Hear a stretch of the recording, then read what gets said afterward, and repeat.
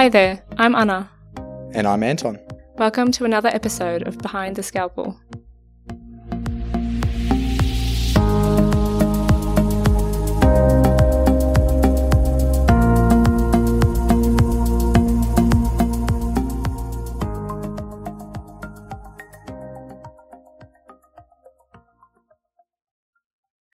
As a doctor who's obviously worked in war-torn environments and other conflict-driven areas, how have you found the impacts of seeing that and dealing with that on your mental health? I never had a problem, but in Syria we had lots of stressful situations, and in Syria we had lots of people being very, very stressed. We had one case where a woman stepped on a landmine and with her baby, and she was pregnant as well. The baby died pregnant. The unborn died. It was horrible. She survived. But first of all, usually it's a good team you're working with, and usually because you work so much together, you become close in a short time, which then allows you to debrief, and which then allows you to talk immediately afterwards, which is very good. And because you don't do anything else. So we were not allowed to leave that compound, so we were always together. What else are you going to do but talk about these things? So there's no distractions like at home where I have to go for a dinner or this or that, blah, blah. So that was one good thing, that we could talk about it immediately. And then when you come home, MSF, there's always a psychologist who contacts you, and then you can talk about these things. Or you can do it via telehealth. Immediately talk to some MSF person. So they take the debriefing process pretty seriously, and you've got the nationals and other surgeons there. You're going to talk about those things. It's a good support network. Yes. I always found it's difficult to find the right words. I never found it super traumatizing, but there is some research that shows even when you think you are not traumatized, you do get some PTSD from what you see, but I have yet to know what it is. It was such because we were working so much and we were such a good team, this takes a lot away from the stress. You know, you don't get time to reminisce, and you don't get time to think about it too hard. Obviously mentioned that it's a very close-knit team that you work with for a period of time. When you come back to Australia, do you remain in contact with anyone at all? Yep. I'm a member of about 6,000 WhatsApp groups. Okay. That's why I never answer to WhatsApp, because I switched off my notifications, because it goes on all night otherwise, because they're from all over the world, of course, with different day and night times. Yes, you stay in contact. It's a big world, but it's a small community. So I've been in my 3 missions. I've been with people in Gaza now that I met in the first mission in Syria, an anesthetist. Then you stay in contact. You try to organize missions together because you like this guy, blah blah blah. So that's it's a small community. And are you able to achieve that through MSF? Get the same groups coming back together? You never get the same groups, but you get individuals that you then can organize, that you maybe work together again. Okay. And it's obviously quite a multinational and culturally diverse team. How did you find navigating cultural and language barriers in the places that you have gone to? I learned all that in Mackay. Because in Mackay, I worked in a department where we didn't have a single Australian doctor. Everyone was from another place. So that was extremely good to learn and deal with different cultures and with different backgrounds and with different medical knowledge. Because these are 3 separate things, right? You have trainees who come from 4 different countries, but they also have 4 different levels of medical knowledge. I did a really good course with Queensland Health about this. It's called Medical Leadership in Action. Took a year, and we devoted a quite big chunk of this to dealing with different cultures and different personalities. So I learned a lot there. You need to stay open. You need to be humble. You need to be interested, and then it usually works out fine. Is there any language that you've picked up from doing MSF work? I did Arabic lessons twice a week for 2 months, and I can honestly say I only remember one word, I think. It's so difficult. The teacher was so strict. We never studied, so it's difficult. By no means you necessarily have to, I think a lot of people say MSF is a French organization. You have to learn French to do that. No, you don't have to learn French, but obviously if you can speak French, then you can go into French, predominantly French-speaking missions, which is many countries in Africa. West Africa, but all the Middle East are not French-speaking, so English is the main language. And is that a requirement of the international crew that goes over? They have English-speaking skills? Yeah, yes, because if you can only speak Spanish, it doesn't help you in an Arab country. I mean, if you can speak, because the official language in the expat team, expats are all the people like me who come from somewhere else. The official language is English. You have to be able to speak English. If you can speak Arabic, it's a bonus, obviously. And I went this time with OCB, that's Belgium. So MSF has different, I'm not even sure what OC stands for, organizational something, centers. Belgium and Paris and Amsterdam. So I went with, and Athens and so on. And I went with Belgium. So most people were from Belgium or from Italy. Okay. So they spoke French, Italian, but we all spoke English. Okay. We might talk about how you actually got into humanitarian work in the first place. Where did the interest start? Always wanted to do it from when I was a student. I saw a talk when I was a very, very junior student, and this was so fascinating that I thought that's what I want to do. And I always had it in the back of my head, but then you have to make a career, you have to go through a training, you have to move to Australia. So it takes a while. But it was always, this talk was a very strong experience, because I still remember it. Yeah, so fast forward a few years, you've now been in MSF for a number of years, doing a few missions. How would you say that becoming an MSF doctor has shaped your worldview? Well, you become way more tolerant, I think. You see the two sides, right? Because you're usually, with orthopedic surgery, you're usually in a conflict situation. You're not in a natural disaster area, because they usually don't need orthopedic surgeons acutely. So for myself, I have met, first of all, MSF is the sexiest medical travel agency, because it gets you to places where you normally don't get. And it allows me to meet people I would normally not meet. So you become a bit more tolerant, because you also learn that humanitarian medicine is never a solution. You can never provide a solution to anything, but you can provide help where there is no solution. So I try to stay out of all these conflicts. I don't know who is right or wrong between Israelis and Palestinians.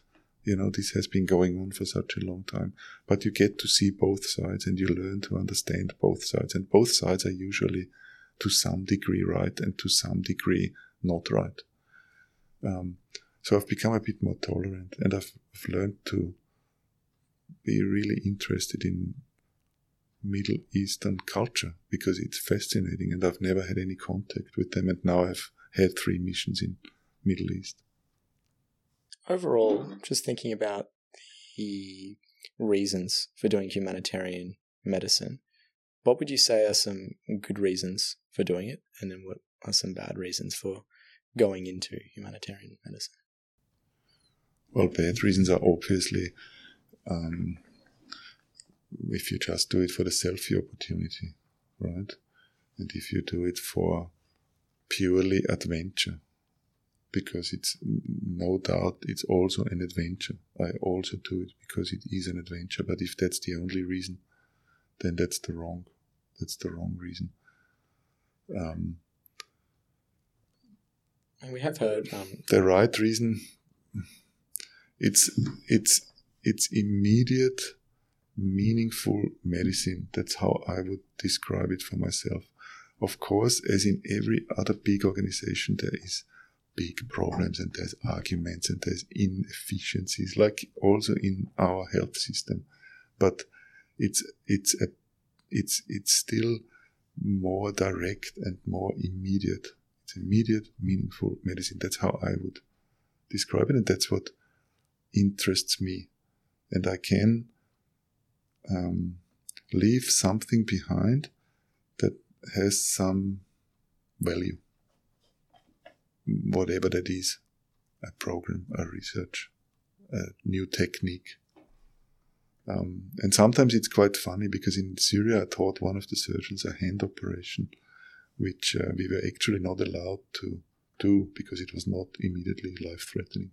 So I taught him how to deal with Dupuytren's contractures. And I showed him a very simple technique how to do it, and he's now the only surgeon in Syria who does that. And he has helped a lot of people with that because he still sends me videos and we're still in contact. So, but MSF, they nearly kicked me out because I was not allowed to do it. We dragged the patient in secretly and then we did this operation together, blah, blah, blah.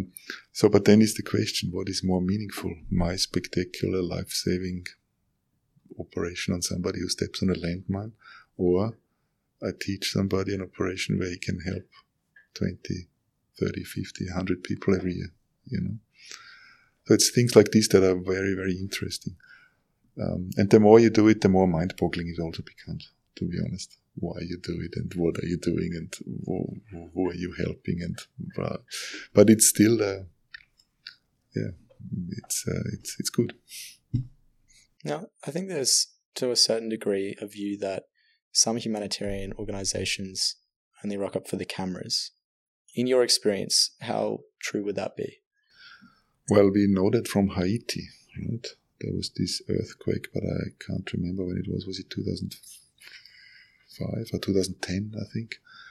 And I think, correct me if I'm wrong, I have the numbers somewhere, but I think there were about 400 humanitarian organizations there, and only 30 of them actually did something, right? All the others rocked up, did the selfie, did a spectacular operation and left. This is the worst. Haiti was a complete failure of everything. People were flying in from all over the world wanting to help and not doing anything. The problem is also, even if you don't do anything there, even if you only do the selfie, you still use resources, you use accommodation, you use food, you use electricity, which the population needs, right? There was another famous thing in India. There was an earthquake in 2005, and right next to this city was a conference with 800 orthopedic surgeons, and they all rushed to help, and they did all these operations. And then, because it was on the weekend, on Sunday night, they all left again. And all these patients were left with complications. Yeah. Right? So we know now you don't operate on people with closed fractures. And there's very strict rules in humanitarian medicine about that. Right? That you don't do complicated operations when you can't follow them up. So that was also a huge disaster, actually. Well meant is often the opposite of well done, unfortunately. In all your years of humanitarian work, what would you say has been the most stressful experience and what has been the most rewarding? The most rewarding was this case in Syria where we managed to save the life of this woman who stepped on a landmine and her baby died, and her unborn baby died. That was the most rewarding one.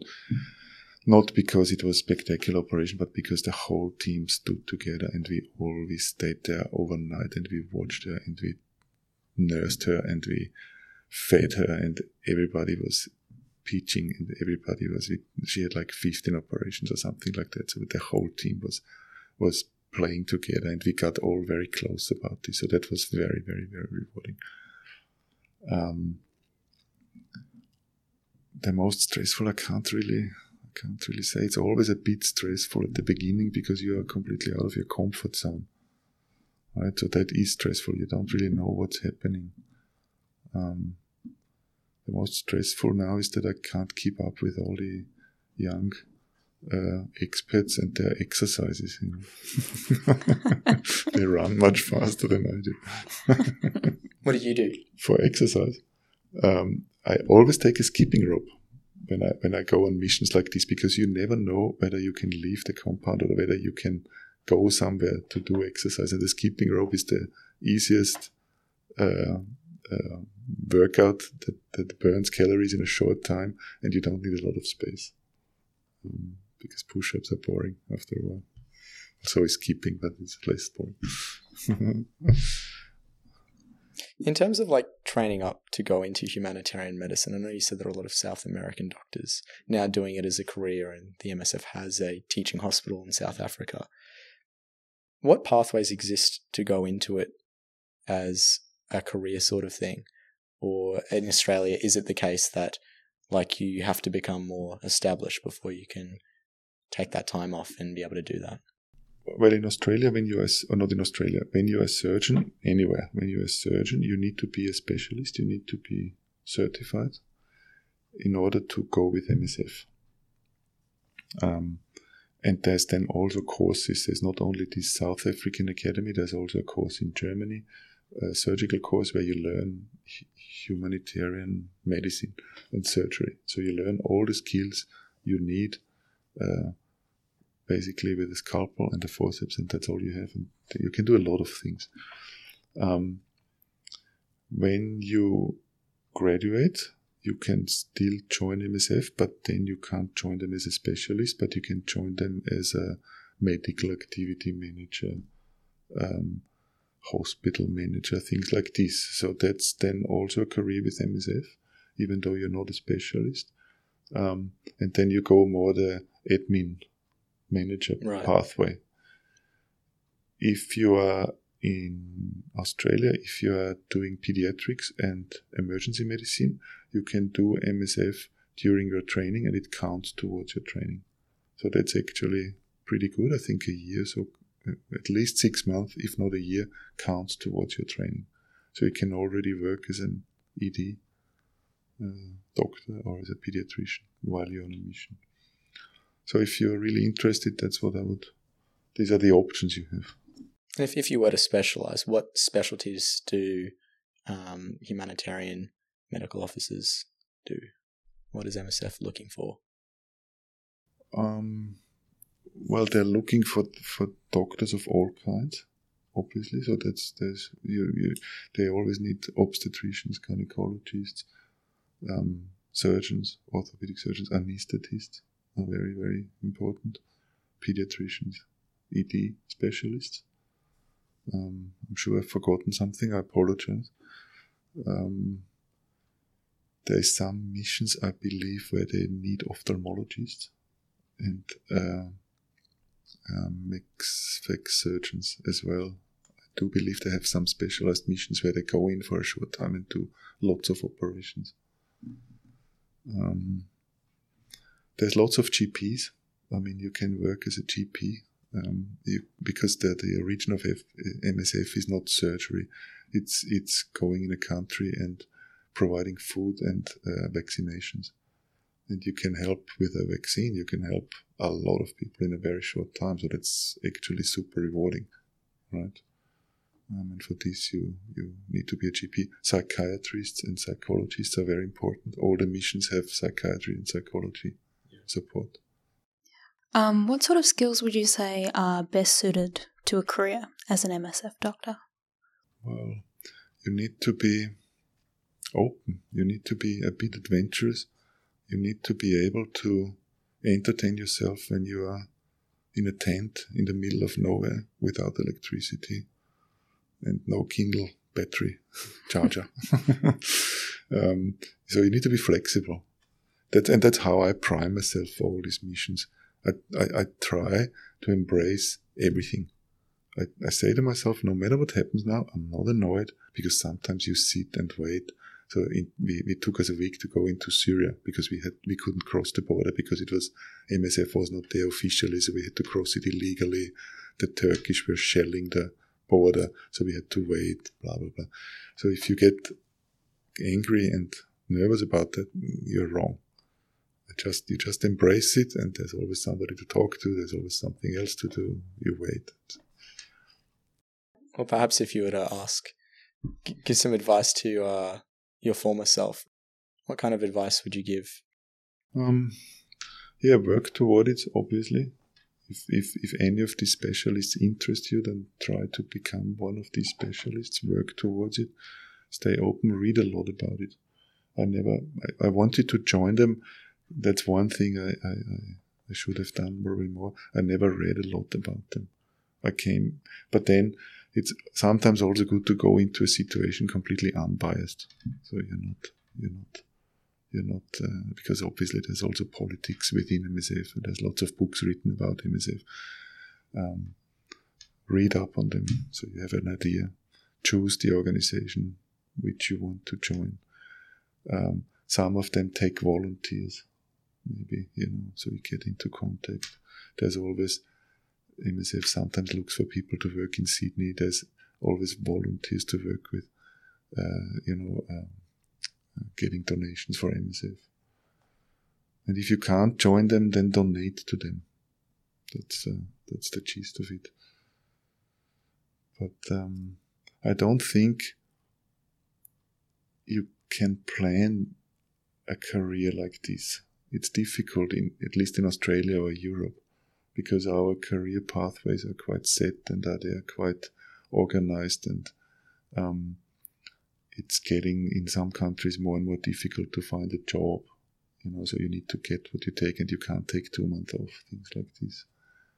So I'm very privileged that I can do that, really.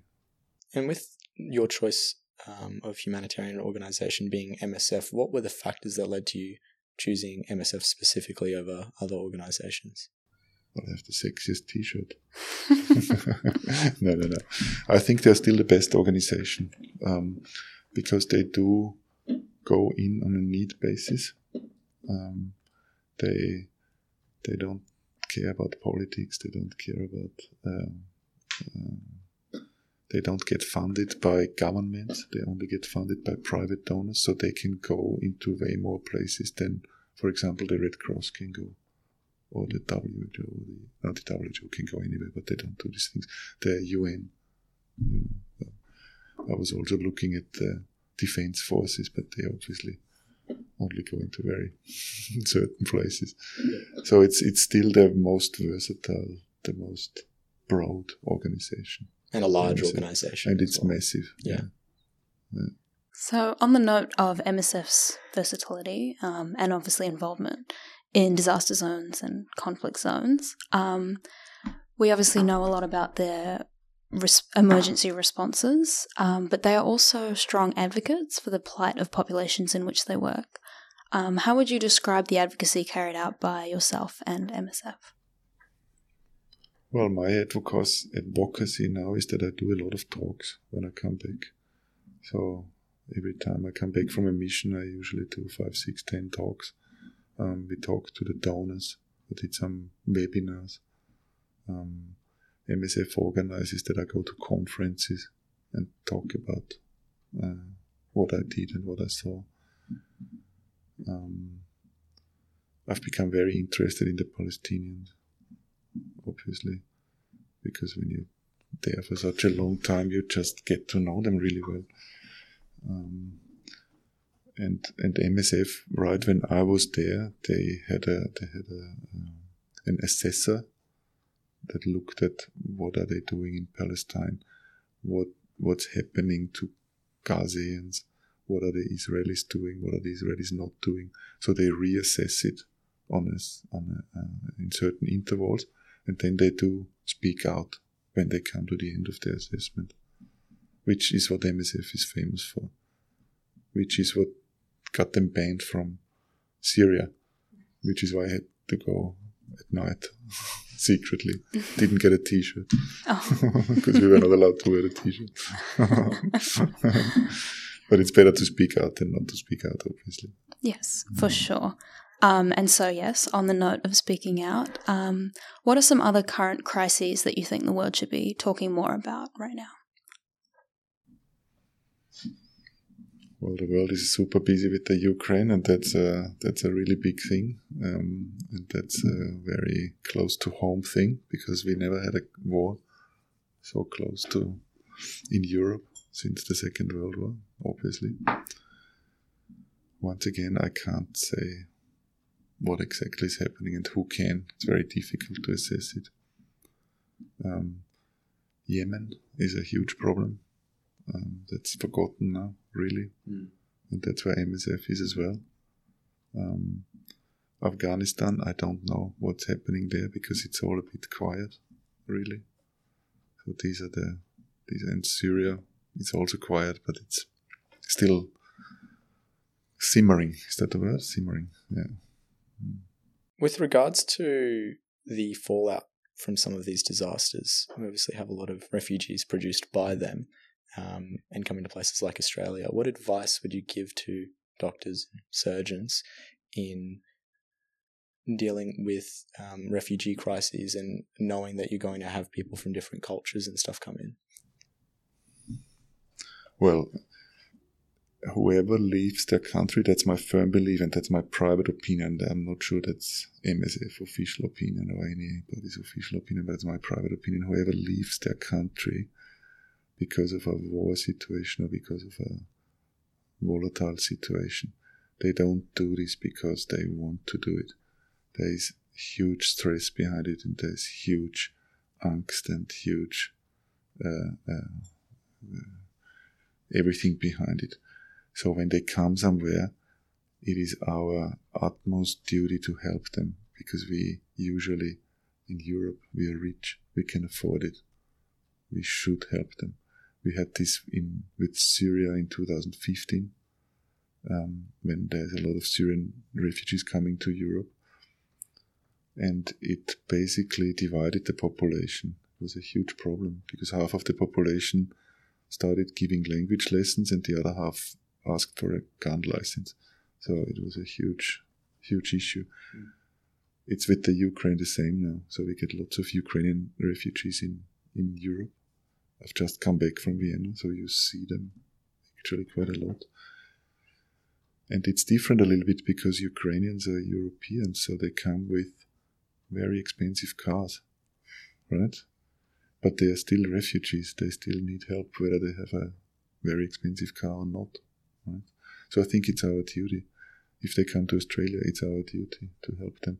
It's our duty to make sure they can find a home here if that's their last station here, right? Make them feel welcome. I always had a problem with this integrating and into society. I think integrating means we all are the same. Usually people who come from another culture are enriching. They contribute something else. And that's actually quite interesting, right? From a surgical point of view, it's not different. So they have the same breaks as everybody else. But there's often or sometimes religious issues. So in Gaza, it was a huge problem to amputate something that needs to be amputated for religious reasons. So we struggled a lot with that. And in many Muslim countries, you're not allowed to amputate a limb, even though you should. But they rather die than to have it amputated. And that can be quite stressful as a surgeon and for the patient and for the relatives. Right? So we need to... There's a really good program, an app available. It's called Culture GPS. And it's by some Dutch sociologists who interviewed thousands of people in different countries and then developed 5 criteria. Relationship to money, relationship to power, relationship to superiors.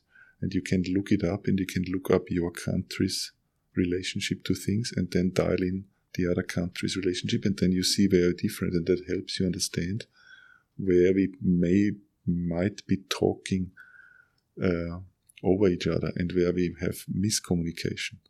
Because in India you have a much more completely different relationship to authority than we have in Australia, and you can't have the same standards because you will have troubles. So these things help, and that's what I learned at this course in Queensland Health. Actually, so there's good tools available. And obviously you'd be doing the background reading on that, going into places like Syria and Gaza, so you know about the religious beliefs around amputation. You get briefings over briefings over briefings as well. Okay. Yeah. But if you deal with refugees, you don't get briefings, I guess. You need to have it just an learn awareness it yourself. Generally. Yeah. Perhaps just focusing in on what we could be doing right now as medical students. What tips would you have for a medical student with an interest in humanitarian medicine? Join MSF on a volunteer basis. Go to talks. Try to get elective placements overseas. I think that's very important. Don't stay just here. Go somewhere. It's an adventure, and you also get a holiday out of it. It's much more important than doing some boring placements here. It has been difficult, I know, for the last 2 years because we couldn't travel, but hopefully that's over now. But that's what I would definitely recommend, that you go somewhere, not in a maybe middle or low income country, and do a placement there if you want to do that. You have to choose it wisely, because you shouldn't be in a situation where you are the medical student on your arrival and on the next day you are the consultant obstetrician, and you have to deliver all the babies, so you need to be careful what you do, because that also happens. But there's good placement. I'm sure that's easy and easier to organize. Well, thank you for joining us today on Behind the Scalpel. We really appreciated your insights into working with MSF and your where you come from, your background and everything like that. So again, thank you very much for coming in today. Thanks for having me.